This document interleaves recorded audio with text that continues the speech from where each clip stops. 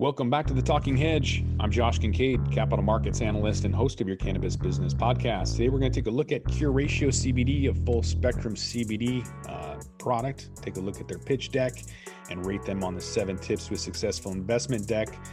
Number 1, will they identify their business plan goals? 2, do they know their audience? 3, do they understand the market? 4, will they identify needs and roadblocks? 5, do they know what sets the business apart? 6, will they introduce the team and products? And 7, will they create a summary?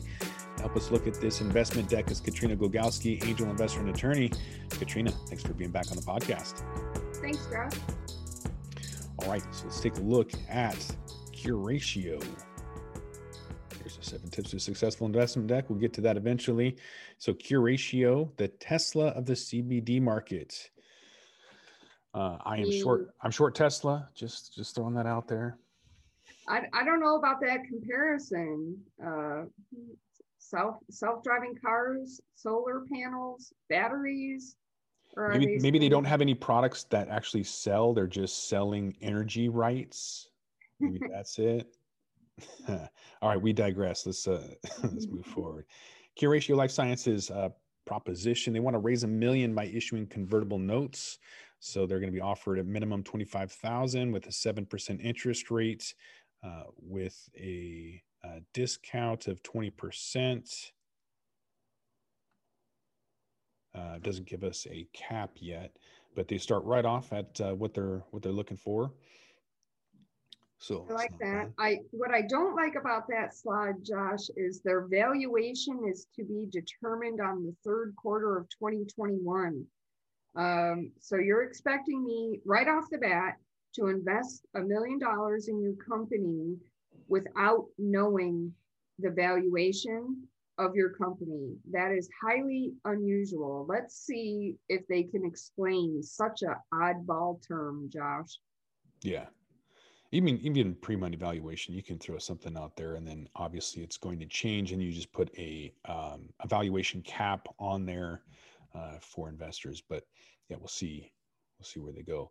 Then they jump right into the team. That's good. That's number 6 on our list of 7 tips to a successful investment deck, with the founder and then looks like vice president, family business.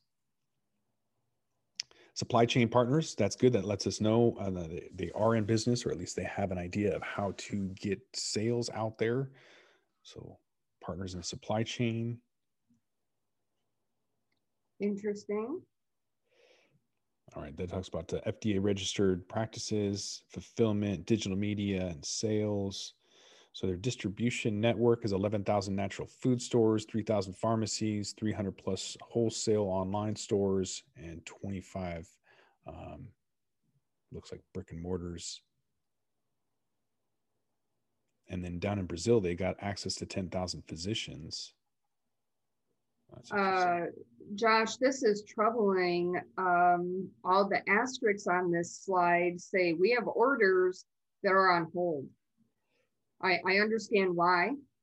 We've all had struggles during 2020, but this is troubling because CBD sales have continued during the pandemic, and other people are selling their product. And I understand that brick and mortar stores may have had closures and lockdowns, which may help this.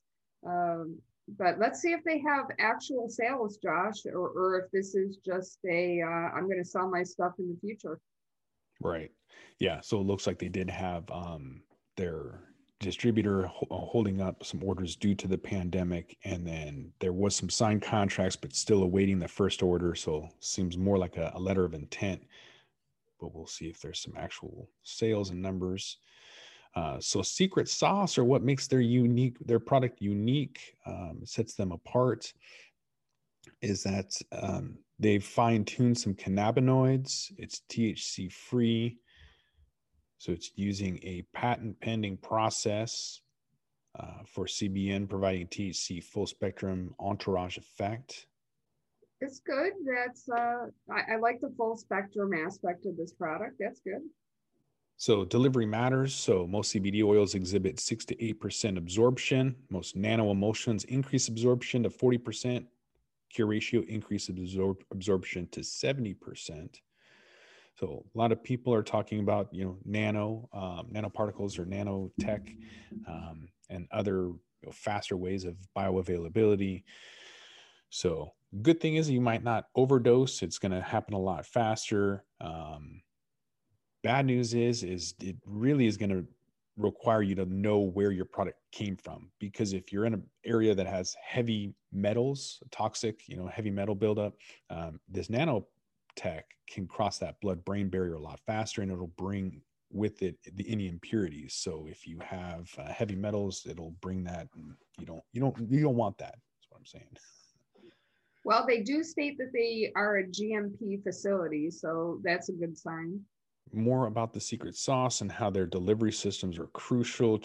They have a checklist here with specifications, whether it's isolate, broad spectrum, full spectrum. I like their chart based on their competitors, but they should have named their competitors, Josh. An isolate brand. Okay, which one? The broad spectrum brand. Which one? Mm-hmm. This is an interesting way to go about it. You are addressing your competition without naming your competition. There's so many CBD brands, it would be kind of hard to, but we'll see if they call out anybody specifically. They do, to your point about GMP or pharmaceutical grade standards. They are GMP certified, FDA registered manufacturing facility, all those good things, ISO certified. I like the QR code on the package that the consumer can review the COA. I'm starting to see that be a requirement in some places. So that really indicates a knowledge of the industry to be ahead of the curve there. That's wise. All right, so here's the products they've got. So some oral and topical products with some MSRP pricing, anywhere from $50 to $70 on the topicals and $35 to $90 on the oral products. Curatio, they have a promotional support program. So comprehensive digital marketing, advertising, public relations, blog contents. Look at this number, Josh. We have a CAC, customer acquisition cost of 41 cents. That is remarkably low. We got some financial projections here. So revenue and expenses. These are projections. That's great. They've done some math. I think that's good. I would really like to see actual product sales. Yeah, I think all these revenues are estimates, estimated projections and CapEx. So cash flow analysis, again, we've got revenue and expenses, product cost, net income, cumulative cash flow. These are still projections for 2021, Josh. All right, life science value proposition, valuations by the third quarter 2021 is going to be somewhere between 5 and 10 million. Using a $5 million discounted valuation of 20%, that turns out to be $4 million. I like the actual real life example, but they have not yet given a valuation. So we finally get some future value. They expect to have a 4-year projection revenue, 22.8 million, and projected Cure Life Science valuation of 100 million for a potential of a 25x initial investment return. Well, let's see if they meet the 7 tips to a successful investment deck. Did Curatio identify their business plan goals? Yes. All right. Did they know their investor audience? They used lots of buzzwords that investors like. And I think that they have a marvelously wonderful draft pitch deck. Once they get some real numbers into their pitch deck, I think it's going to be really good. But without any real numbers in their pitch deck, I got to give them a half a point there. Do they understand the market? They do talk about the difference of their product. They do talk about the technology of the nanoparticles. They do talk about the nanoparticles being better absorbed than some other products available. I'll give them a half a point. All right. Do they identify needs and roadblocks? I think that their biggest identified need and roadblock is the pandemic, and they're blaming the pandemic on their lack of sales, which is a perfectly valid thing. But if they have product sitting in a warehouse somewhere, they could be selling that product today. And while they identified the needs and roadblocks, being GMP certified, being hooked up with FDA approved and regulated businesses, this is all good. And that tells me that they have identified the need and the roadblock. They get half a point, John. I don't think they need to address unnecessary issues like Delta 8, for example. If you're not producing Delta 8, you don't necessarily need to say that it's illegal or you can't process it. But I do think that you should identify something to say, like, if we wanted to produce this particular product at the moment, it's not legal. That way that's letting the investor know that you've done your due diligence. You know that there's roadblocks out there. The FDA is going to be an issue. So there needs to be your own slide for the pandemic and for your roadblocks. So I would agree with you on that, half a point there. Knowing what sets the business apart, they did kind of have a few slides with secret sauce. What's your take on that? Nanoparticles are not unique. Full spectrum is not unique. They talk about their patents on their sonication technology. I don't even know what sonication technology means because they didn't define it. Sonic indicates sound. So that's just, they missed an opportunity there to sort of explain to the non-scientific investor what their secret sauce is. And then I really think that their failure to identify by name their competition is a problem. I don't think I can really give them a point, Josh. All right. They did introduce team and products. They introduced the team right off the bat and then waited towards the end to introduce their topicals and tinctures. They met the requirements. Yeah, I would say that if your secret sauce is this rapid bioavailability like 10x, and that your secret sauce is the CBD itself or this nanotech, then I would maybe explain, like you said, Katrina, about the sonication technology and put that towards the top. Generally, that's why you have the founders at the very top. The team is because you have something that's scientifically challenging or that makes your team unique. So, all right, creating a summary, a call to action. Did they meet number 7 on our 7 tips to a successful pitch deck? Yes, but they didn't make it a summary. It was the very first slide. This is what we want, and this is why we want it. And so they did have an ask. They did have a call to action. And we've already addressed the problem with their call to action without evaluation at all. I mean, just slap evaluation on there, and and if the investor doesn't like it, the investor can negotiate the valuation. So I do think that they get a point there. They've gotten further than most of the slides we look at, Josh. Yeah. So it's a 4.5 out of 7 on our 7 tips to a successful investment deck, giving them a 64%. So not too shabby.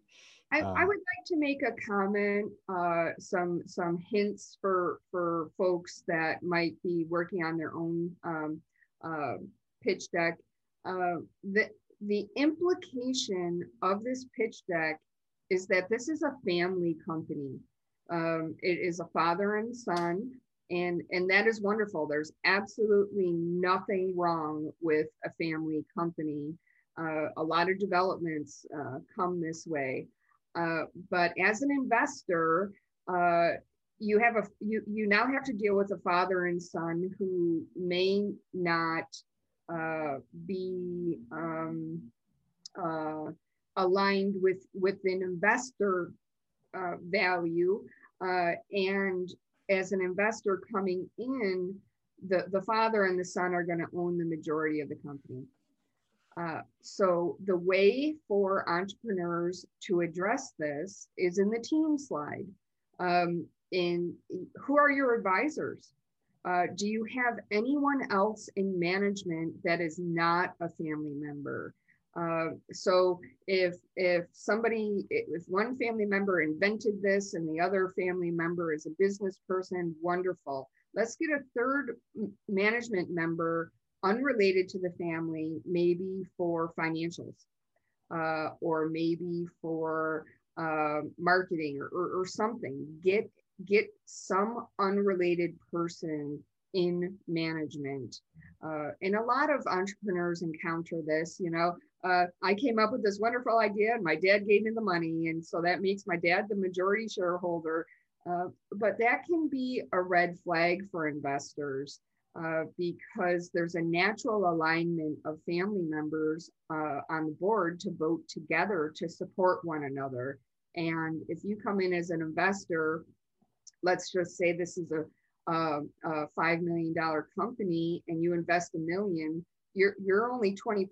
You're going to be outvoted every single time.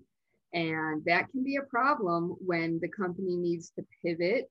That can be a problem when the company is getting ready for exit and the terms of the exit, because you're going to be outvoted. And again, Josh, the way to deal with that is to put somebody else on the board, put an independent third party, not family member, on the board, or have someone in executive C-suite level management that is not a family member, Josh.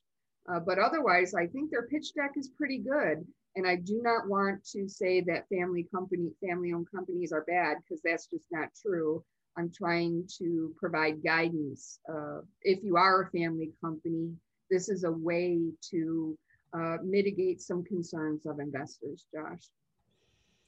I don't think you've invested in CBD companies. I shy away from anything that's CBD at the moment because of just how congested that market is. And so without any IP or any real definitive, and yes, 10x bioavailability is impressive, but to your point, there are a lot of companies out there making nanotech and have their own proprietary systems and are claiming the same thing. And so I think there's an opportunity here. I think you could build this up. You could sell it to an MLM and have a quicker exit strategy than they ever anticipated and make a ton of money. So I think if it's not a 25x, $100 million exit strategy, that could be something similar to selling out to an MLM and doing that a lot faster. But decent deck, look good. 4.5 out of 7. All right, we're gonna roll this one up. I want to thank my guest, Katrina Glogowski, angel investor and attorney. Thanks for being back on the podcast. Thanks, Josh. With that, we're gonna roll this one up. I'm Josh Kincaid. This is The Talking Hedge. Don't forget to like, share, and subscribe, or don't, and I'm out. Don't forget to smash that like button on your way out and check out these other videos that we've got.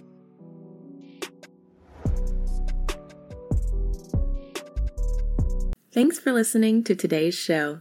To check out more great cannabis podcasts, go to podconnects.com. Here's a preview of one of our other shows. Hi, I'm Gary, and I invite you to discover the Cannabis Podcast, a bi-weekly podcast focused on a Canadian's cannabis culture. I would be the Canadian, and my cannabis passion and culture has been building for 5 decades. I share that passion for this wonderful plant in every episode, through conversations with cannabis advocates and enthusiasts, stories about the ever-changing legal environment, and some hands-on testing of product in a segment I call Cultivar Corner. The Cannabis Podcast, a Canadian's cannabis culture, one toke at a time.